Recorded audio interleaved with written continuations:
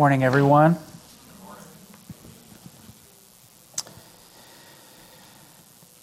Well, World War I was one of the largest and most gruesome wars in human history.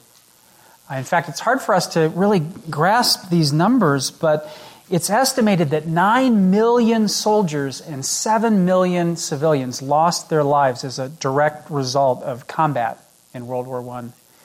And even worse, the aftermath of the war is said to have led to the deaths of between 50 and 100 million people. One of the reasons that war was so brutal and terrible was something called trench warfare. And this was a style of battle where each side would dig these deep trenches to defend themselves against the others, with the area that was in between being known as no man's land. But this strategy would often leave the fighting in a stalemate, and so the only hope of victory would be to somehow figure out a way to get around and flank your enemy, or just wait a long time and try to wear down their resources enough that they were no longer able to fight. The conditions in these trenches were horrible. They were absolutely filthy and often flooded with rainwater and teeming with frogs. There was nothing to do in them except for to try to stay warm and dry and to wait for something to happen, which sometimes would take months and months. And the trenches were swarming with rats that were always competition for the soldiers' food, and everyone was infested by lice. And many soldiers lost their lives not from the battle, but from disease and from wounds that they would receive with no antibiotics to treat them. They hadn't been invented yet. But one of the worst case scenarios would be to be sent over the top, out from the trench on a frontal assault of the enemy. And a soldier who attempted to cross no man's land was almost certain to die. Trench warfare, I really think, was one of the worst kinds of suffering that a person could ever experience on earth. And yet, on Christmas Eve, on December 24th, 1914, the very first year of this great war, something absolutely incredible happened on the battlefield. Many historians believe that it would ultimately involve 100,000 troops on each side who were holed up that night in their trenches. And here's what happened. This is a true story. On the German line that night, something very simple happened. Someone began to sing a Christmas carol. And then other Germans from there joined in, and just like the wave in a baseball game, it spread right down the German line. And when this Christmas carol was finished, on the other side, the British and the Belgian and the French soldiers all responded by singing a Christmas carol of their own. And this went back and forth for some time that night, until finally one of the Allied soldiers took their turn and they began to sing, "O Come All Ye Faithful." And as the Allies sang, something extraordinary happened. The Germans joined in. And it's hard to imagine the scene this night in these horrible, grimy trenches, but just think about what those two armies were singing to each other about. Think of the lyrics of that song. "O come, all ye faithful, joyful and triumphant. O come ye to Bethlehem. Come and behold him, born, the King of angels. O come, let us adore him, Christ the Lord." So there you have a scene where, in the middle of the bloodiest and most brutal war that had ever happened in human history to that point, you've got these two enemies singing to one another of the joyful triumph of the birth of Christ. And the next morning, in some places along the line, soldiers began to call out to the other side, "Merry Christmas!" And some of the bravest of those soldiers actually crept out of their trenches and met in the middle in no man's land, where they exchanged gifts of cigarettes and alcohol and hats and buttons. In fact, one report says that a British soldier actually received a haircut from a German barber. And there was another place where an improvised game of soccer occurred. Well, that was Christmas. The next day they would go back to killing each other once again. But for that one small moment in time, World War I had been interrupted by something much more significant, and that is the birth of Christ. Well, the passage that we're looking at together in the book of Isaiah, chapter 9, pictures a very similar situation. It is the interruption of war by Christmas. The book of Isaiah in chapter 1 begins with the tidings from Isaiah, not of peace, but of a terrible conflict that is coming. Isaiah the prophet tells his own people, the children of Israel, that as a result of their idolatry and their rebellion and their hard-heartedness against God, that a season of judgment and discipline is nearly upon them. God is going to raise up for them enemy nations who will come to destroy them. Isaiah tells them that war is on the horizon, and it is a war that they will not win. God has made up his mind, and death and destruction is in his hand. And yet, when you get to Isaiah chapter 9, what Isaiah announces is that hope and compassion is in his other hand. That in spite of all of this, God is going to do something in the future that will lead to a restoration, not just of harmony within Israel, but of global harmony and prosperity. And that these two things, this experience, would never end in all of history. Just look at verse 1 in Isaiah 9, if you're there. He writes, "But there will be no gloom for her who was in anguish." Skip down to verse 2. "The people who walked in darkness have seen a great light. Those who dwelt in a land of deep darkness, on them light has shone. You have multiplied the nation. You have increased its joy. They rejoice before you as with joy at the harvest, as they are glad when they divide the spoil. For the yoke of his burden and the staff for his shoulder, the rod of his oppressor, you have broken as in the day of Midian. For every boot of the trampling warrior in battle tumult and every garment rolled in blood will be burned as fuel for the fire." Well, World War I ended on the 11th hour of the 11th day of the 11th month of 1918. And you can imagine how that felt for those men who were in the trenches. They could finally get home. It was finally over. They were finally done with this. And they'd made it. And yet, that peace would only be temporary. Anyone who's read a history book knows that World War II would arrive just 21 years later. Be back in the same spot again. But what we have here in the book of Isaiah is the announcement not just of a ceasefire, not just of a temporary end of hostilities, but what Isaiah is talking about is an everlasting peace. He's talking about a peace that will permanently end all war.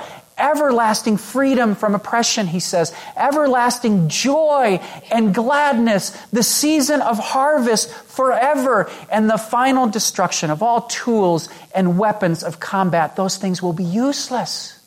No one will need them. It is coming, Isaiah promises. It's really coming. And it leaves us to ask the question that if this is true, and by the way, this is coming for us too. How will it come? How will it get here? What will bring it about? Certainly this is not something that will just happen on its own. If it was going to happen on its own, we've had thousands of years of human history for it to take place. It must have a cause. And Isaiah concludes that yes, certainly it does have a cause. He writes about the cause in verse 6. He says, "For to us a child is born. To us a son is given." The cause of this everlasting peace, Isaiah says, will be the birth of a child. Now, I have children, and I have to say that it would have to be a very special child indeed to accomplish this. Right? I've got wonderful children. You have wonderful children. But I don't know of any child who is capable of producing everlasting peace. Certainly not any child that I know. But Isaiah, of course, is not speaking of any ordinary child. He's speaking of a child, we're about to learn, who is very, very unique. He's speaking of the child that is at the center of that Christmas carol that led to that temporary ceasefire among the soldiers in World War I on Christmas Eve. And one day, Isaiah promises, that same child is going to bring a much greater peace on earth. Peace that will last forever and ever. And to prove that this child is capable of accomplishing such an impossibly tall order, Isaiah provides for us 4 titles that describe the character of this child. This son whom he says is going to be given to us, to this world, by God. He's going to be called by 4 names, and each one of these names expresses a part of the nature of his character. And so he says that this child's name shall be called Wonderful Counselor, Mighty God, Everlasting Father, and Prince of Peace.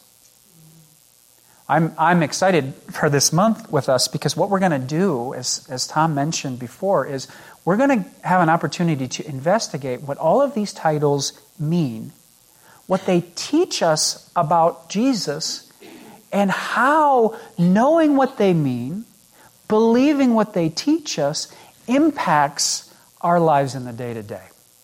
How it gives us hope and confidence, how it challenges us and encourages us. And today we're going to begin with the first title. This title that Isaiah gives for this child, Wonderful Counselor. Jesus will be, Isaiah says, a wonderful counselor. So what does that mean? Well, let's think first about what a counselor is. Most of us have the idea of a guide or of an advisor or some sort of an expert come to mind, and I think that that's really about right. Simply put, a counselor is someone who knows what to say or what to do or where to go or how to help. And if you ask someone for their counsel, or if you make an appointment with a professional counselor, what you're doing is you're asking them to support you in some area of your life, believing that they possess the required wisdom and knowledge and insight to walk with you through a particular problem. And a counselor can be incredibly helpful. I think that wise people know when to take advantage of them. Well, the other night, my wife Katie and I were watching television, and on it there was a man who had a very, very serious, very difficult problem that he was facing, and he received the counsel of one of the main characters in the show. It was a man whose name is Jack, and Jack gave exactly the right advice to this struggling man.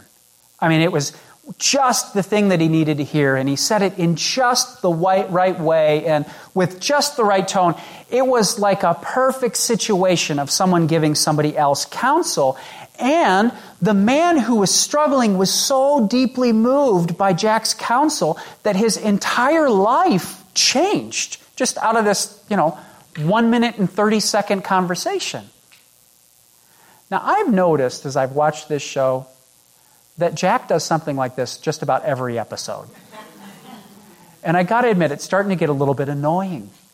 This guy never makes mistakes. He always knows what to say. He always knows what to do. And so I said that kind of sarcastically to my wife as we were watching, after we watched this scene. I said, wow, he always knows what to say, doesn't he, honey? And she turned to me and she said, he's the Messiah figure of the show. But the truth is that the reason that Jack always knows exactly what to say is that he's the creation of a team of highly paid professional writers who have crafted every single one of his words over the course of weeks and maybe months. In fact, this team has full control over every aspect of Jack's life and over everyone else's too. They're in charge of everything. There's nothing that exists within the universe of the show that they don't know about, and they have the power to bring about in Jack's life and the people that he comes in contact with anything. So of course Jack always says the right thing. It's in the script, right? There is absolutely nothing that can go wrong. But obviously for us, life isn't that clean, is it? When somebody asks you for your counsel and they've got a particularly thorny problem, don't you wish you had the script? I mean, don't you wish that you just knew exactly the thing to say that would impact them the way that it impacted this guy Jack, so that their entire life could be changed because of the counsel that you gave them? And don't you wish that somebody could do that for you? Don't you wish that there was a script, the right thing to say and do, and all you had to do was read it and do it? Well, human beings vary in their wisdom and in their understanding. Some people are more knowledgeable and gifted and helpful to counsel other people. But there is no human being on earth who is even close to being like Jack. Because nobody has a script. There is nobody who always knows what to do and always knows what to say. And if we go looking in life for some person to be our Messiah-like figure, or if we put the pressure on ourselves to be that Messiah-like figure for somebody else, we or they will always be disappointed. And usually it's both. But what Isaiah tells us is that God has given unto us, in the person of His Son, a counselor who is the actual Messiah. Someone who is an expert in absolutely every facet of human life, because He Himself created all things. And someone who knows in every circumstance exactly what to do, because He holds in His hand not only the past, but the future too. And Isaiah says, this is a counselor who not only knows the span of all things, but is actually in charge of the span of all things. And I want you to notice that this counselor is described with the attribution of a very important adjective. Jesus, he says, is a certain kind of counselor. He's not an ordinary run-of-the-mill counselor. The kind of counselor that Jesus is a wonderful one. Isaiah says he is wonderful in His counsel. Now, we toss around the word wonderful all the time, right?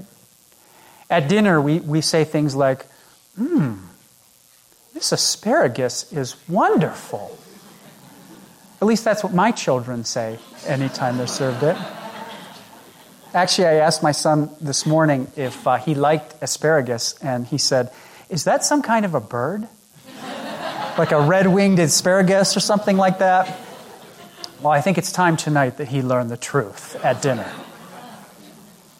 Or when the copy machine at work has been jammed for like 20 minutes and somebody goes over and they kick the paper tray with their foot and all of a sudden it works, we say, oh, wonderful. Wonderful is a word that's worth about a nickel to us. We use it when something reasonably good but still rather ordinary happens. And that is not the meaning in this passage at all. In this verse, the word wonderful signifies something that is extraordinarily awesome.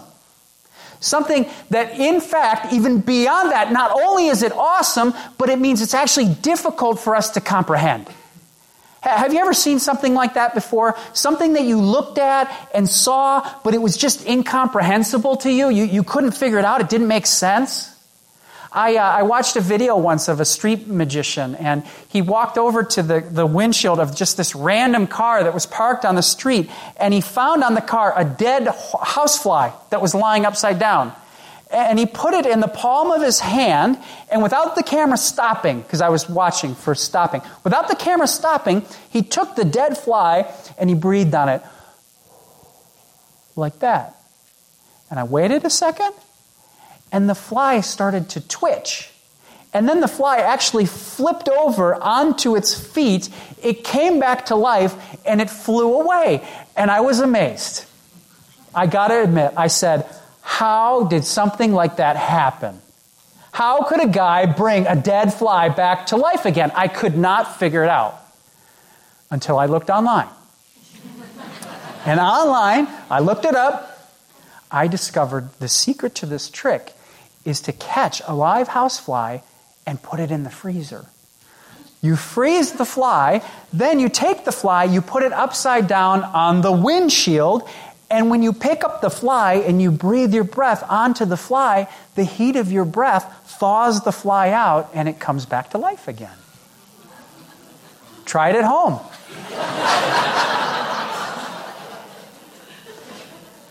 It's a very simple trick. But you know, if you don't know how it works, it is really hard to make sense of what is happening. Your brain sort of runs out of ideas. The wiring of your comprehension kind of short circuits. And really, that's the idea here. That's what Isaiah is getting at.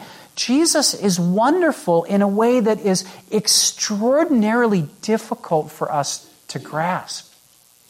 He knows things that we couldn't possibly understand. He sees things to which you and I are totally blind. We have no idea. And He can do things that we can't even think to imagine. In fact, if there were any word that you could use right here to replace the word wonderful, it would be the word supernatural. And the idea of the term is ultimately the idea that this child will be a supernatural child. In other words, what Isaiah is getting at is this will be God Himself. God is coming, and He will be a wonderful counselor. Now, what does all of this mean for us? How does this help us? Well, what it means for us is that whatever the counsel of the Son of God is, we would be absolutely crazy not to embrace it with delight. If He truly is the wonderful, supernatural counselor that this passage speaks of, then it serves us to listen to Him, to believe Him, to trust Him, and whatever it is that He says, to follow that counsel. Well, I heard a very solid piece of wisdom spoken by a prince recently. It was Will Smith who said it, the Fresh Prince of Bel-Air. His Royal Freshness, I think he goes by. Well, in an interview, somebody asked him what he had learned from all of his travels all over the world, and he kind of paused for a second, and he said, my answer to that would be, the thing I've learned is that every single person on earth has problems. Myself and everyone else. No one is immune to the problems of life. And that's actually a pretty obvious truth. It's very true. Life comes with an array of problems, and every stage of life that you wander into brings about new ones. Growing up is painful. Singleness is confusing.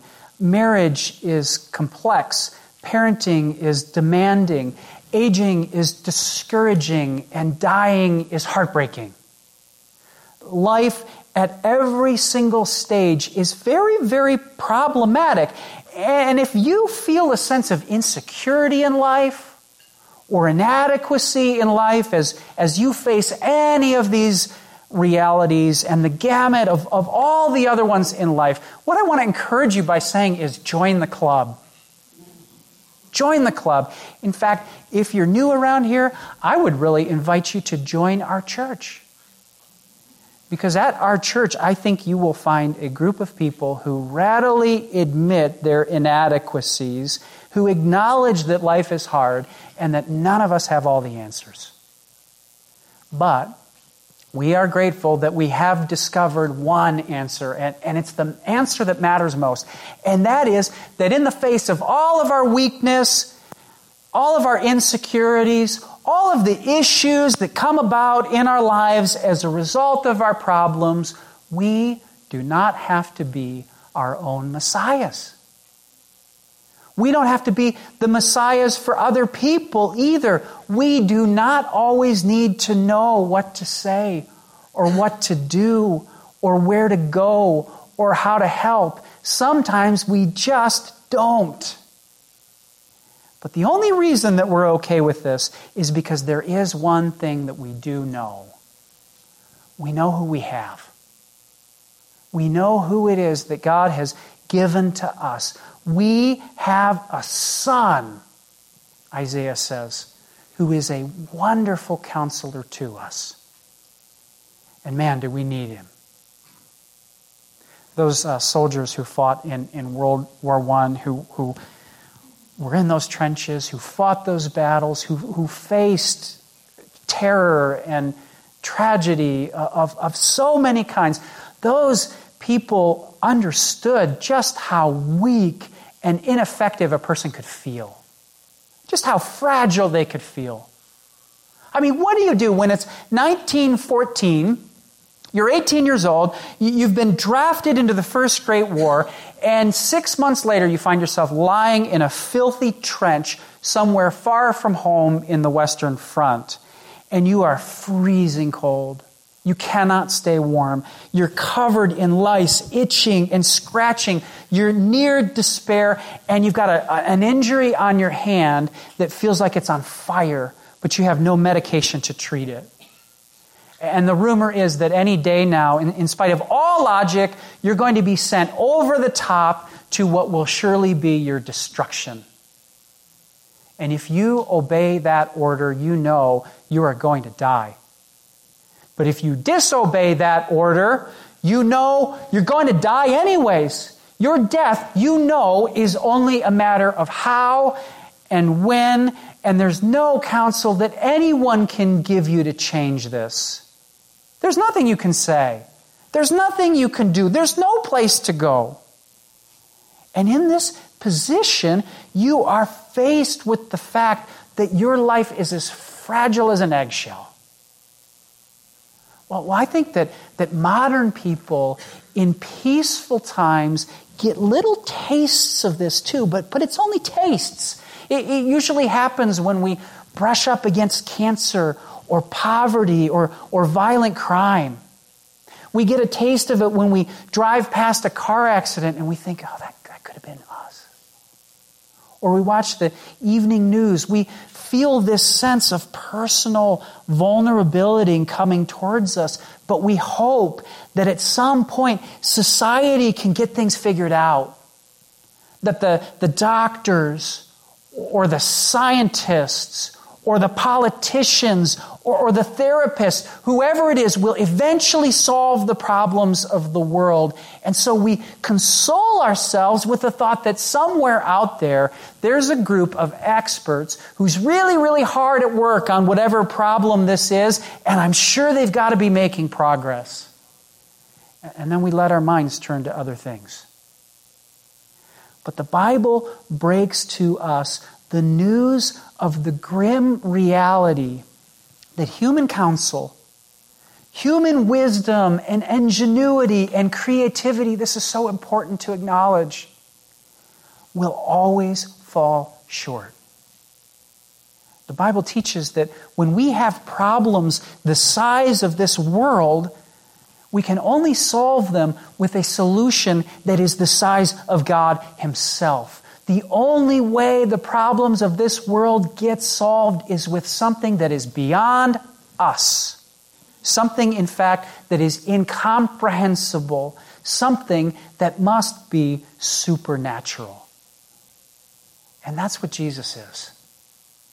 Jesus is a wonderful, supernatural counselor sent into this world who knows exactly what to do. And He knows exactly how to help. And He is willing to do the only thing that will help. He doesn't just know what to do, but He's willing to do it.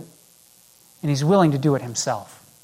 I want to point you to two verses in the book of Colossians. This is Colossians chapter 19 and 20. I'm going to put it on the screen behind me. It's on page 983. If you want to turn there and just rejoice in it, feel free to.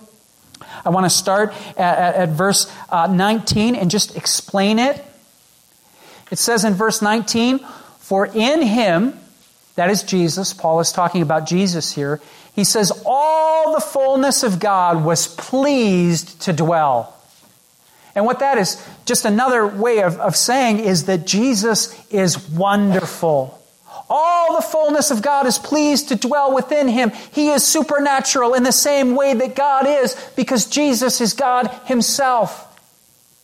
For in Him all the fullness of God was pleased to dwell, and through Him God was pleased to reconcile, and what that means is to bring together something that's been broken apart. So God is pleased to use Jesus to reconcile to Himself all things either on earth or in heaven. What that teaches us is that this Son was sent, Jesus was given to restore a world that has been broken. He was given to restore broken human beings into a joyful relationship with God, which in turn will bring about that everlasting peace that Isaiah talks about here in Isaiah chapter 9. To bring about the wiping of every tear so that human hearts can be joyful and triumphant forevermore. But how? How will He do this? We know what it is that's going to happen. Peace on earth forevermore. We know who's going to accomplish this child, this wonderful counselor. But how will He do it? How will this peace be brought about? Well, this verse in Colossians tells us exactly the answer. Look at verse 20. Paul writes, "It will be brought about by making peace by the blood of His cross." That's how He's going to do it. The cross. Jesus' wonderful counsel, His solution to all of our problems is the cross, His own death, the spilling of His own blood. Jesus can solve our problems by taking our problems upon Himself and dying for them. You know, Will Smith did make a very good observation that everyone has problems. But you know what's a much harder thing to answer is why everyone has problems. Why is it true that every single person on earth has serious problems in their life, including Will himself? I mean, that guy's life has been incredible. He is the Fresh Prince. Why do we have problems? Why does Will have problems? The Bible answers that question too, and that's a much harder question to answer. It says the reason we all have problems is because we are all sinners. If you want to have a perfect world, you've got to have perfect people who are living the way the world was designed to be lived in. But we all fall short of that. And what many people don't realize is that to sin against God, to turn your back on God and to go a different direction, which is something that every person has done, is to declare war on God. That's how God sees it. It's a declaration of war. It's saying to God, I don't need you. I don't need life to work the way you designed it to work. I can do it over here by myself. Let me say what I want to say. Let me do what I want to do. Let me go where I want to go. I can help myself. I can take care of myself on my own. Thank you very much. I'll call you if I need you, if I get into a jam. That is a declaration of war against God. But the problem with that is that it is a war that none of us can hope to win. And it is a war, this tells us, that will cost us everything. But Jesus' wonderful counsel to us is to let Him pay that cost. To let Him sacrifice Himself for us. To let Him be the bridge that reconciles us back to God. And then to trust for the rest of our lives that this will always be enough. that He will always be enough to do that. That He is so wonderful and His blood is so precious and that the cross is so powerful that nothing can overcome it. His counsel to us is to cling to Him for the rest of our lives and to never turn away. And to delight in His counsel. To share His counsel with others so that they would know it too. To walk with Him and enjoy Him and learn more about Him so that we can experience more and more the wonderful joy that comes from the peace that He has brought through the cross. You know what some of the best news in life is? It's for those who have trusted in that, God releases you from having to be your own Messiah. God releases you from having to figure out what to say, what to do, how to make life work all by yourself. You're released from that. You don't have to be your own Messiah. And He tells us that when we learn to view all of our problems in singleness and in growing up and in parenting and in marriage and in old age and dying, every single difficulty that we face across the whole spectrum of life, every trench that we end up stumbling into because we've made a stupid decision and we can't figure out how to crawl our way out again. Every heartache that we read about on the news, when we learn to view those things through the wisdom of our wonderful counselor, who Isaiah says was given to us in Bethlehem, only so that He could die for us on Calvary, then all of those struggles, all of those difficulties that wage war within our hearts, you know what God wants to do? He wants to interrupt them with the same kind of peace that Isaiah is talking about here. And I really hope you've experienced this. I really hope that you believe that you can experience this. I hope that you can believe, even when you're in a pit, even when you're in the trenches, even when life does not make sense and you don't know what to do and you don't know where to go and you don't know what to say, that the Lord can bring you peace in that moment. That may not be your experience every single day of your life. But this passage in Isaiah promises us that there is a day coming when it will be.